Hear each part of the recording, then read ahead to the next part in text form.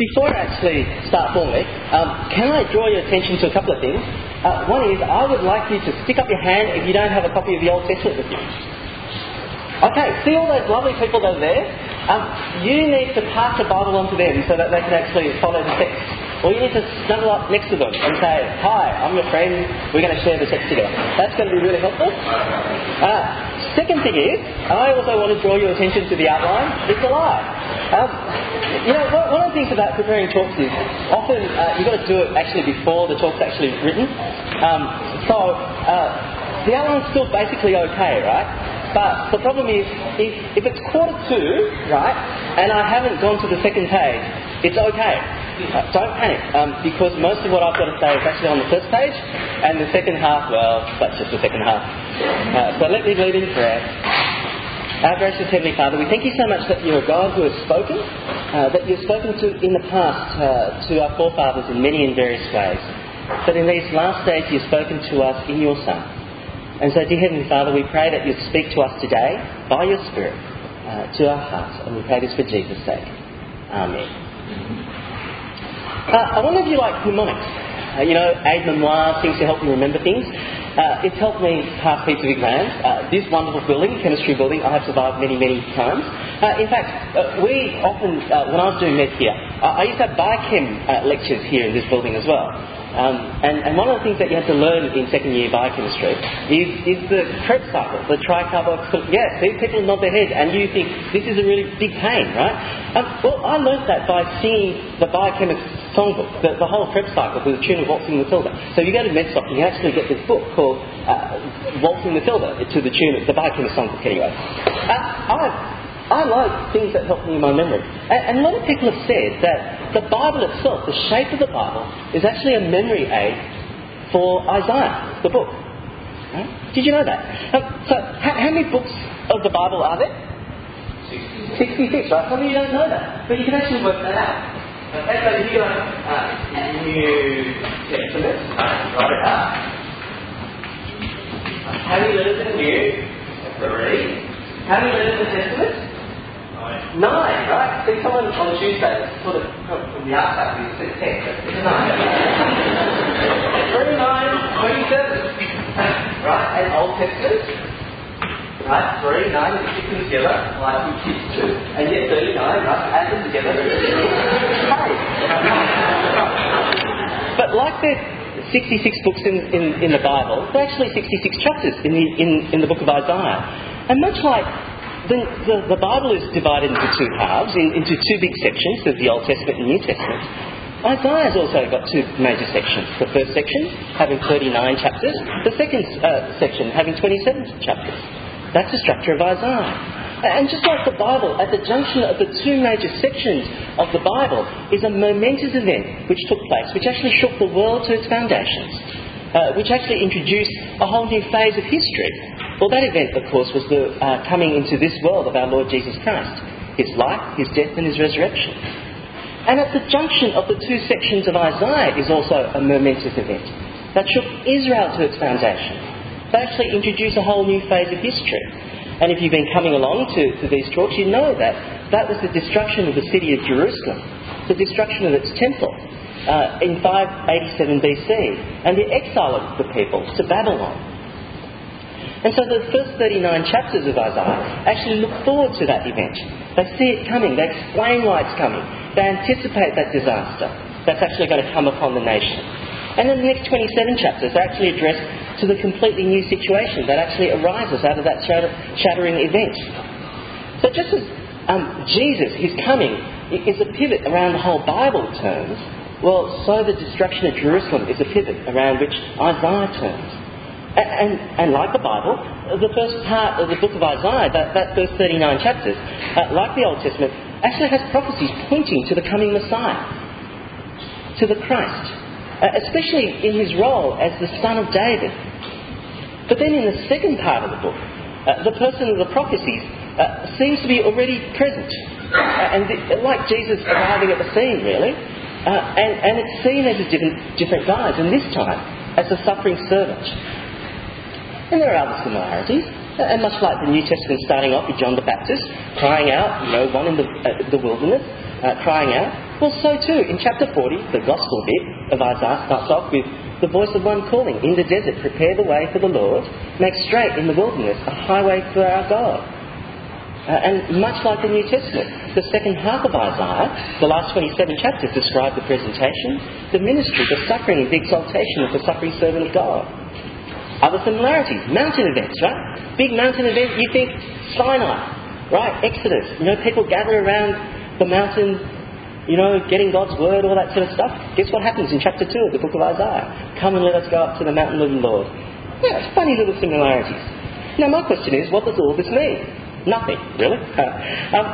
Nothing by itself. I mean, it's not as though the chapter numbers and the verses numbers are inspired or something like that. It's just that I couldn't think of a better introduction. But it's my sort of, excuse to ask you the question, how are you going with your reading of Isaiah? It's been our book of the year. We've been reading it for the last, we've had 12, 13 weeks at it, looking at Isaiah. And I guess my hope is that you actually know Isaiah better now. You actually know more of Isaiah now than say, Colin Buchanan's Isaiah 53:6, with the Baba-do-Baba, that sort of stuff. Or that it's just a compilation of Christmas great hits, Unto Us a Child is Born, or something. My great hope is that you actually see that Isaiah, rather than it being a compilation of little bits, it actually fits together as a grand whole. It starts somewhere, it goes somewhere. Because today, what we're dealing with is, the revelation bit of Isaiah, the great hope and the promise that we have. The great hope and promise, especially for the people of Israel, who are in exile, who are due to be destroyed by the Babylonians. What hope had they got? Well, in chapter 65 of Isaiah, if you can turn up there, we actually have the promise of a new age, starting from verse 17 of chapter 65. The promise of a new age. Now, it's more than just a state of affairs. It's more than just a time or something like that. It's promising a new creation, a new heavens and a new earth. Not that it's automatically going to happen. God is going to create it, it says there. Just as He created the heavens and the earth in the first place. Now, in chapter 65, verse 17, follow it with me. For I am about to create new heavens and a new earth. The former things shall not be remembered or come to mind. The past troubles, they're going to be forgotten. They're going to be hidden. The former troubles you'll see back in verse 16. Because the former troubles are forgotten and they're hidden from my sight. And so the new heavens and the new earth, the problems of the past are going to be obliterated. Have a look at verse 18. But instead, be glad and rejoice forever in what I will create. For I will create Jerusalem to be a delight and its people a joy. It's going to be a time of great news. Have a look at those words. Gladness, delight, joy, rejoice.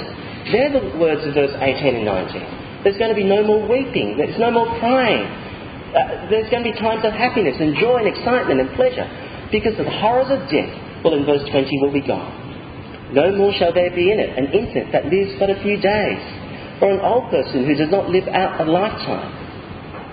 For one who dies at 100 years will be considered a mere youth, and one who falls short of 100 will be considered accursed. God is going to rule.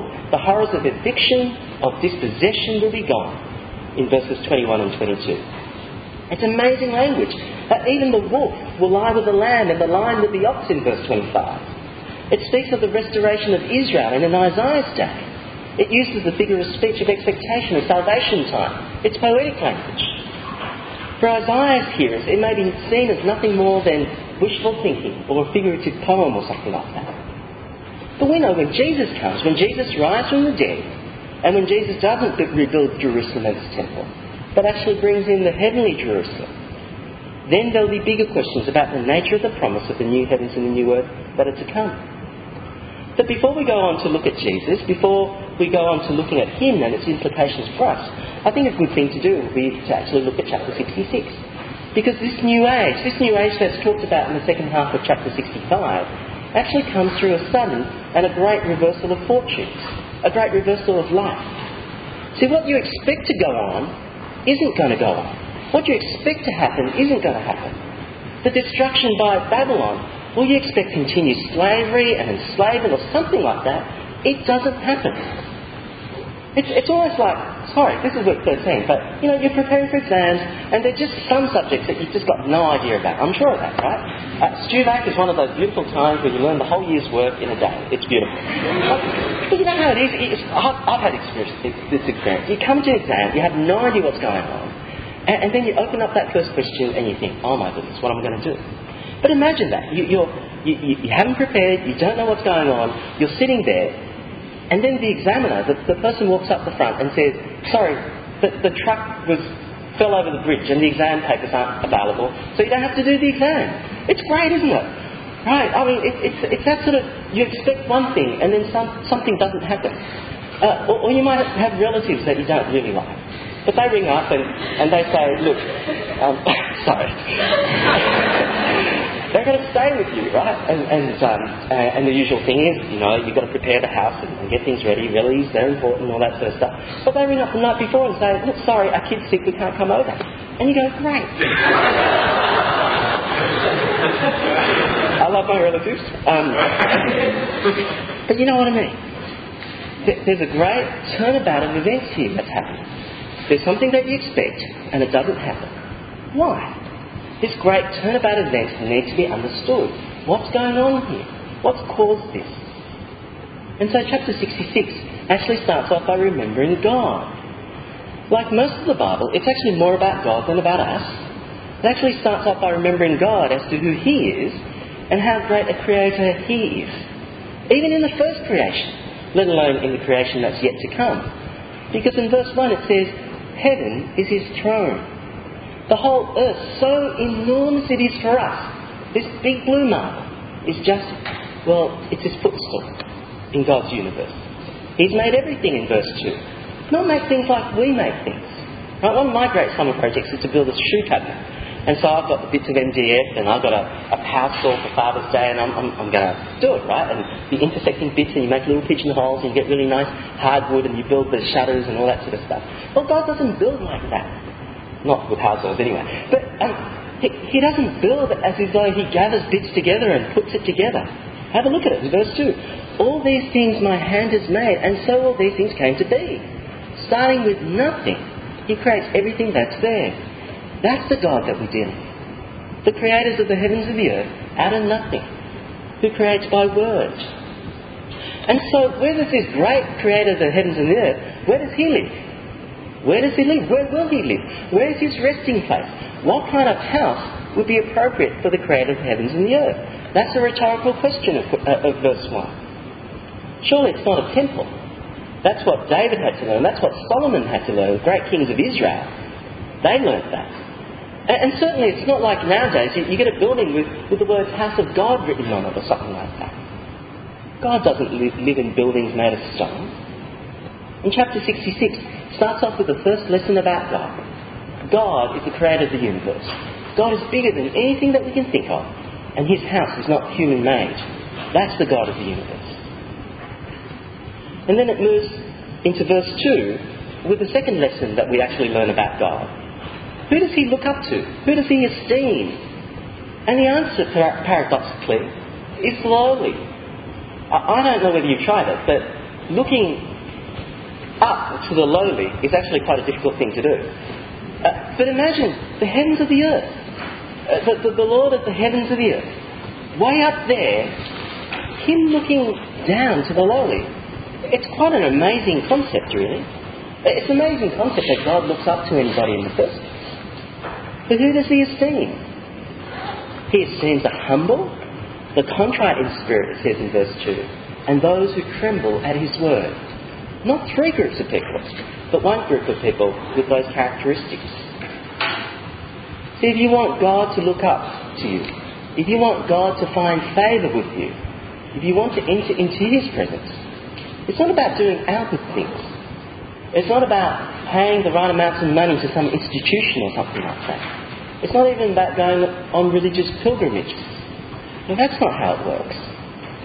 But being contrite and you will meet God.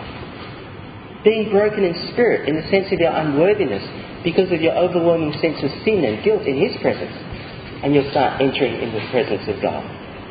Be humble so that you tremble at God's word and you'll enter into His presence. It's there that you'll meet Him.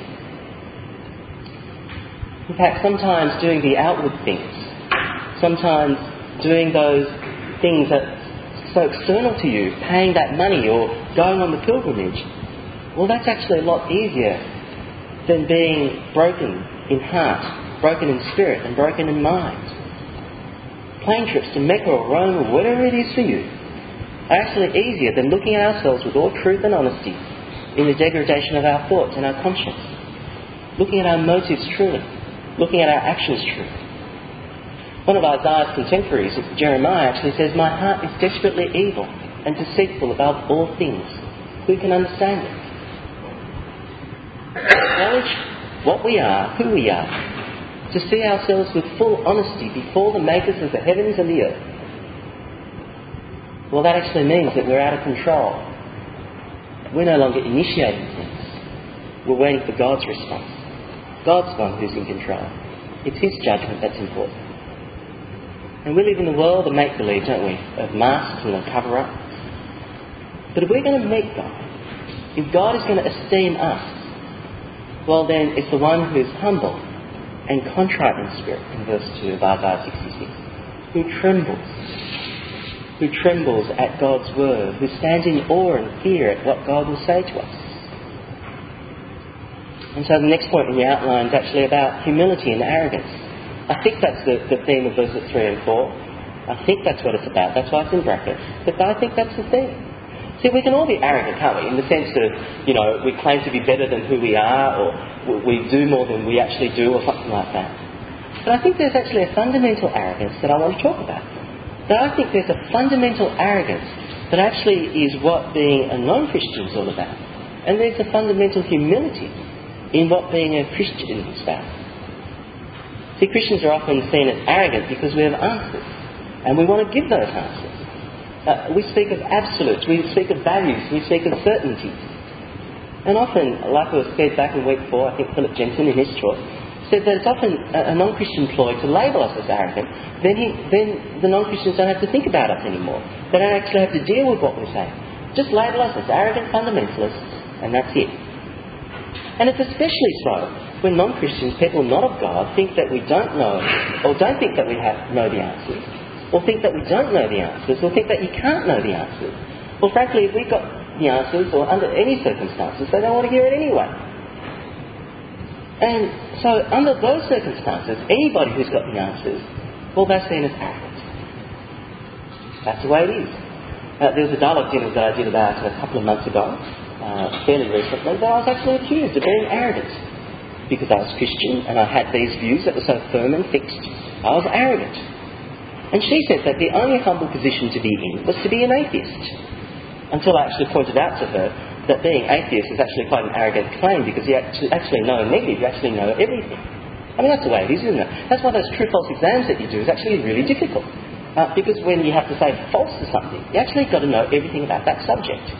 Now, much like the explorers who first came to Australia, for them to actually send the news back home, and for the people back at home to say, look, there's no way that mammals, can lay eggs and have duck bills and can swim in the water like that's just impossible. For them to actually say false to that, for them to actually say no to that, for them to actually know a negative, actually implies that they know everything there is to know about the animal kingdom. You can't do that. It's actually an arrogant position, unless you're really sure to actually hold a negative position. So they tracked a little bit. And she and her friend and her, they actually said, no, that's wrong. We're not atheists. We're actually agnostics. We're not atheists. We don't claim to know everything. We're just agnostics. Which is just a crummy way of doing the same thing, really. It was a made-up word by Huxley back in the 18th century, I think. It's a bit of a mongrel of a word, half Latin, half Greek, but be that as it may. It's supposed to mean that you don't know, agnostic, right? You don't know. And frankly, there are real humble agnostics out there. And I hope if you've been one of these people that have been coming week in, week out to hear these talks, that you're that sort of person. That you've been coming because you don't know and you want to find out more. And that's a great way to be. But frankly, most agnostics that I meet are the hard kind of agnostics, who actually claim not that they don't know, but that you can't know. See, they're doing the same thing as the atheists, aren't they? That they seem to know all methods of knowing. And so, because they know all methods of knowing, they've ruled out the way of knowing God. I hope you're not a hard agnostic, because that's arrogant. Because God's people are humble. Those who reject God, they're the arrogant. In verse 4, we actually see it in the religious context, I think. You see the first bit of each phrase of that sentence. You see people doing all sorts of different things. So, people who slaughter an ox, or sacrifice a lamb, or present a grain offering, or a memorial offering. All these things are commanded in Scriptures and are practiced within Israel. They're good and upright things, aren't they? At least they sound like it. But you look at the second half of those phrases. Isaiah says, he who slaughters an ox is just like a person who kills a human being, a murderer. The one who sacrifices a lamb is just like the one who breaks a dog's neck. The one who presents a grain offering is just like one who offers up swine's blood, pig's blood. And those with memorial incense is like, well, one who blesses idols. All the things that are actually condemned in Israel. See, you think you're going up to worship God and doing the things that you're supposed to do. But what you end up doing is detestable. They're abominations in God's sight. They're such detestable things that if you knew what you were doing, you wouldn't do them. They went to worship God only to offend Him. Why is that? What were they doing that was so offensive? Weren't they doing good and upright things? How could God be offended by what they were doing? I think you actually get the answer in the second half of verse 3. Have a look at it. See what the problem is. These have chosen their own ways, and in their abominations they make delight. Also we choose to mock them and bring upon them what they fear, because when I called, no one answered. When I spoke, they did not listen. But they did what was evil in my sight and chose what did not please me. Do you see what the problem is? They chose what they wanted instead of what God wanted. They chose their own way instead of listening to God. And fundamentally, that's what arrogance and humility is all about in God's eyes, I think. Arrogance is to live your own way. Humility is to live God's way. Arrogance is to rule yourself. Humility is to submit to Him who actually made you. That's the fundamental difference between arrogance and humility. And it'll be seen in the person's attitude to God's Word. Because your attitude to His Word is actually your attitude to Him. To reject God's Word, to fail to listen to God's Word, to shut your eyes, to ignore God's Word, to choose your life as though God has never been, God has never spoken, intentionally rejecting God. Well, that's arrogant. That's the arrogance of all arrogances, isn't it? That the Creator of the heavens and the earth has spoken, and you say, well, I don't know. What is that? To be arrogant, to tell the Creator of the heavens and the earth to rack off, to go jump in the lake. You don't exist. You can't get much more arrogant than that, to ignore God. But to hear God speak and to take God's word seriously and to do it His way even when you don't want to, that's what humility is all about. That's what living in truth is all about. But who does God esteem? The humble and contrite, who tremble at His word. In verse 5a, you get it again in the first half of verse 5. You who tremble at His word. Those who take God at His word and in fear and trembling. Who don't pick and choose bits that you like. Who believe and act upon it. Who don't feign ignorance when God has spoken. Who don't ignore what God has said. No. The humble, who in those old words are those who read, mark, learn and inwardly digest the very words of God. Those who live God's word, who speak God's word, because it is God's word. Not because it agrees with what you think, not because it's what your club and society believe anyway, not because it's politically correct, not because it's fashionable, but because God has said it. That's a reason to tremble at His word, for He has spoken. Well, point D is actually about that great reversal. It's about salvation and judgment. Verse 5, hear the word of the Lord, you who tremble at His word. Your own people who hate you and reject you for my name's sake have said, let the Lord be glorified so that we may see your glory. See, those who don't tremble at God's word, well, they hate and they reject. They mock, they revile, they make fun, they taunt. They're the ones who make fun of those people who tremble at God's word. And I guess that's what we're going to expect next year. In our 75th anniversary year, another excuse for having a mission year. That's what's going to happen. Don't think it's new. Don't think it's 21st century. Don't think it's recent that people mock Bible believers. It's something that's as old as Isaiah. Those who tremble in fear before the mighty word of the living Lord, they're going to be put down, they're going to be ridiculed, they're going to be excluded.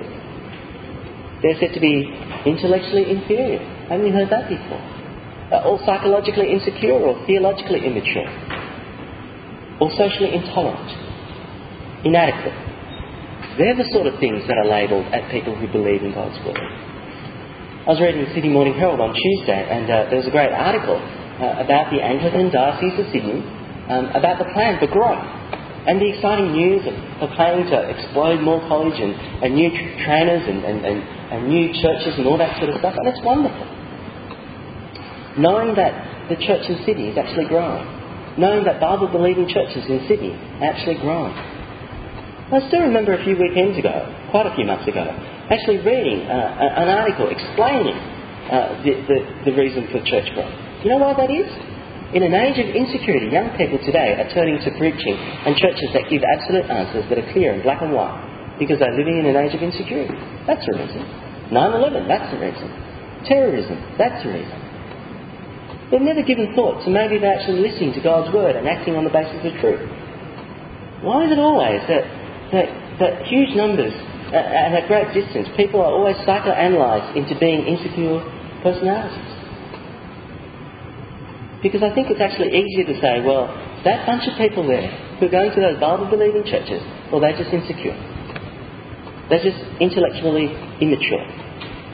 Than to actually listen yourself. It's an easier thing to do, isn't it? You say, well, anybody who believes in the Bible, they must be insecure, mustn't they? They must be intellectually warped.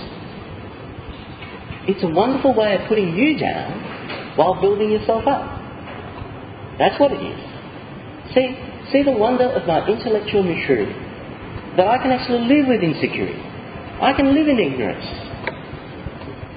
When the maker of all the heaven and all of the earth that actually sent his Son into the world, that God has actually spoken, that he has died and has risen, that you might actually know God.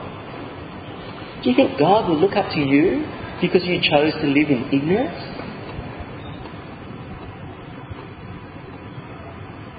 God has sent his one and only Son to be crucified for you. And yet you think it's mature when you ignore what he has to say. I don't think it's a matter of insecurity or intellectual inferiority or anything like that. I actually think that it's the Spirit of God breaking into people's hearts and remaking them into his people, that they actually listen to him.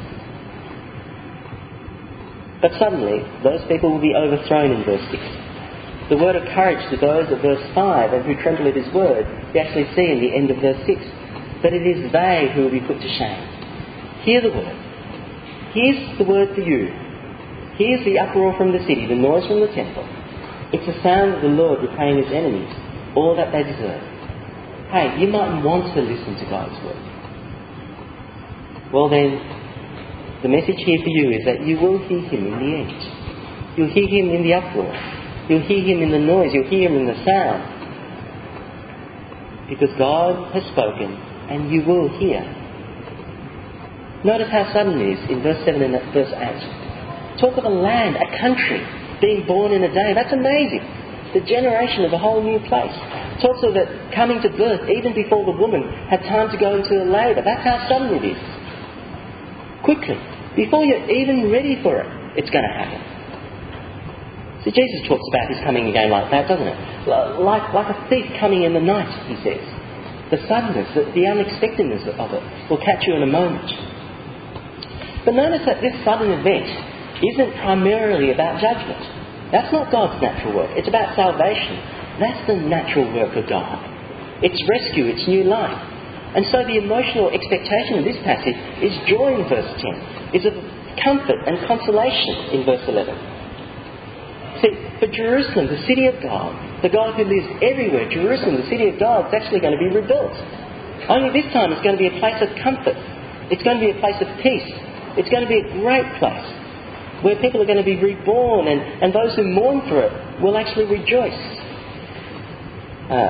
There was a lot of fashion faux pas in the 70s, and one of those things was the disco age, and that's the only way I can remember Psalm 137 nowadays, By the Rivers of Babylon by Boney M. And I'm sorry that you don't know the tune, because it's not a great tune, but it's people who sing that psalm, who long for Jerusalem. See, out in exile, how can you sing songs of Zion? How can you sing about Jerusalem, the place where God has shown himself? By the rivers of Babylon. How can you do that? You've destroyed the temple. What hope is there? Well, the great joy here is that those who mourn like that for Jerusalem, well, they will rejoice, because God is going to rebuild the city. He's going to set it all up again, and it's going to be bigger and better than ever you imagined.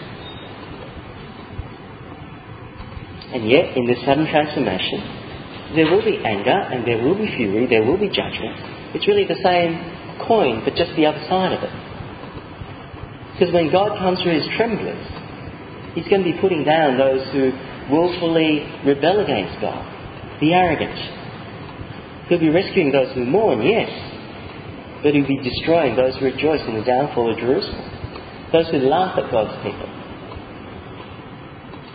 You can't really have one without the other. Have a look at verse 15. For the Lord will come in fire, and his chariots like the whirlwind, to pay back his anger in fury, and his rebuke in flames of fire. For by fire will the Lord execute judgment, and by his sword on all flesh. And those slain by the Lord shall be many. And it goes on in verse 17 that those of other religions in particular he will reject. This sudden reversal, where the faithful who tremble at God's word will be rescued. Those who are contrite and humble and are repentant, who live being put down by the world, and who live being put down by those of other religions, suddenly they will see the glory of God, and they'll be given great comfort and joy. And their enemies, who are putting them down, who are taunting them, they themselves will be put down. The whole thing is actually going to be reversed and turn around, and the whole new heavens and the new earth is going to come in. Because that's where chapter 66 turns back to now. The second half of chapter 66 really picks up where the second half of chapter 65 started off with. This is the new age. Verse 18, for I know their works and their thoughts, and I am coming to gather all nations and tongues, and they shall come and shall see my glory. And so verses 22 and following speaks of this new heavens and this new earth. And in this section, the character of the new heavens and the new earth, the character of the new age is actually going to be seen. And it's going to be characterised by three things. That all nations will be involved. That there's going to be priests and Levites in particular. And it's going to be characterised by endurance. All the nations will come because they will see a sign set up amongst them in verse 19. That will draw them all, and God will send out his messengers from amongst his people, from amongst the survivors. And they'll take the message to all nations, so that people who have never seen him, his fame or his glory, will at the end of verse 19 proclaim my glory among the nations. And they'll start to bring people from all over the world into the city of God, into the new city, into the rebuilt city. And they'll come up to worship God with all the wealth of all the nations. This is not just Israel. The vision is for the whole world. And the amazing thing is what's said in verse 21. God is going to make out of these nations, these pagans, these Gentiles, they're going to be made to be priests and Levites. Not all of Israel could be Levites and priests, you remember. Out of the 12 tribes of Israel, only one tribe were the Levites, who could do the priestly duty. And out of that whole tribe, only one clan could be high priest. And out of that clan, only one family could be the great high priest who entered into the Holy of Holies once a year, into the presence of God. And yet this new age is going to be so different that even from amongst the nations will be priests and Levites. But another amazing thing is that this new heavens and this new earth, though, will actually be enduring. It will remain, it will last, in verses 22 and 23. For as the new heavens and the new earth which I will make shall remain before me, says the Lord, so shall your descendants and your name remain. From new moon to new moon, and from Sabbath to Sabbath, all flesh shall come to worship before me, says the Lord. It's going to be a great time that will go on forever and ever.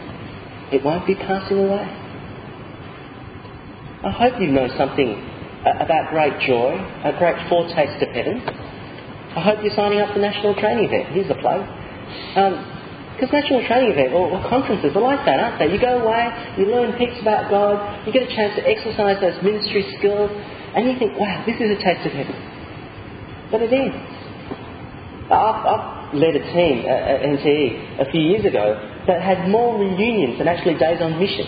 You know, days on mission I think is 4.5, 5.5 days, and they end up meeting every month for the next 5-6 months afterwards. But at the end of the day, they got sick of it. It ended. It reminded me of my 2-year-old daughter, 2.5 now. She had a second-year birthday in June, and it was just a wonderful day for her. Turning 2, she was the centre of attention. All her friends from playgroup were there. Her godmother was there. Her cousins were there. Her aunts and uncles who drove all the way down from Newcastle were there. And she could do nothing wrong that day. You know, anything that she said, everybody would laugh at. She got to blow out the candles about 4 or 5 times. It was wonderful. But by the end of the day, people had to go. They had homes to go back to. Cousins had to drive back up to Newcastle. And you should have seen those tears in her beautiful face. You know, they got into the car and they're driving up the hill, and she just ran out into the driveway, running up the hill, chasing up that car. More party? More party? It was so sad. This new heaven, this new earth, this new kingdom of God will not be defiled. It won't end. It will go on forever and ever. It will remain. It will endure. It won't be defiled by idolatry. It won't be defiled by impurity like old Israel was defiled. It won't be divided like old Israel with, the northern 10 kingdoms going after one king and the southern 2 kingdoms going after the other king. It won't be destroyed like the old kingdom by the Assyrians or the Babylonians or whoever else came to bear. No. It's going to go on forever and ever. And even the judgment will go on forever and ever. And that awesome, awful final verse with which the prophecy of Isaiah actually concludes. Verse 24. And they shall go out and look at the dead bodies of the people who have rebelled against me. For their worm shall not die, their fire shall not be quenched, and they shall be an abhorrence to all flesh. It will go on forever and ever. I hope that's strange to your ears, and I hope that's strange to your minds. And it's strange to mine as well. And I guess in some ways I don't understand that verse. And yet in other ways, I hope that my mind is remade in the new heavens and new earth, as I think like God, that I'll be rejoicing in that God's enemies will be defeated, that sin and evil and death will be no more. Well, that's the last chapter of Isaiah. It's actually an awesome finale, isn't it? Isaiah certainly doesn't end with a whimper. It ends with a great bang. But I guess we need a word to actually understand, well, what does it mean for us? What's the difference that Jesus makes? Because, frankly, we don't wait for a new heavens and new earth in terms of a physical Jerusalem. We don't go to Israel anymore. We're not going to look for a lion that's actually not going to gobble up a lamb or something like that. What does it mean for us? What are the themes that we understand through Jesus? How do we understand this Old Testament passage? And I think we learn lots of things, haven't we? We've learned that in this section that the God who's the creator of the whole universe, the God who's the creator of the new heavens and the new earth, is not worshipped in place, in a location. Is not worshipped geographically, but is worshipped in spirit and in truth. He's the God that's not going to fit in the house that human hands make. Do you remember Jesus' answer to that Samaritan woman? You remember her? she was asking all sorts of questions, and there were bits and pieces that were flying around, and stuff like, well, do you worship God at Mount Gerizim, where the Samaritans worshipped? Or do you worship at Jerusalem, where the Jews worshipped? And you remember Jesus' answer. The time is coming now, and has now come, that those who worship God worship in spirit and in truth. That's how you worship. God is worshipped when we humbly hear His word, when we stand in awe of Him, when we're broken and contrite in spirit, when we ask for His forgiveness, when His word confronts us and we can tremble at it, His living word, that's active and sharper than any two-edged sword, that pierces until it divides soul from spirit, joints from marrow, until it is able to judge the thoughts and the intentions of the heart. That's Hebrews 4, isn't it? And before Him no creature is hidden, but all are naked and laid bare to the eyes of the one to whom we must render an account. Now this trembling of God's word at the word of the Creator of all things, the word of the Creator of the new heavens and the new earth, is not for Israel alone. That's the other thing that we learn. But it's for the whole world. God who creates everything speaks. He's worshipped by tremblers. And it's not just Israelites, but for all people.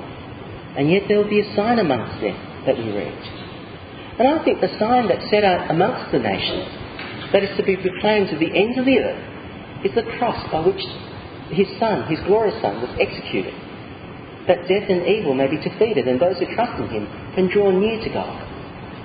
I haven't had time to explain all that, but if you're taking notes, I hope you're taking notes, you jot down John chapter 12. John chapter 12, especially verse 41. John chapter 12, verse 41. That's a great turning point of the Gospel in John, isn't it?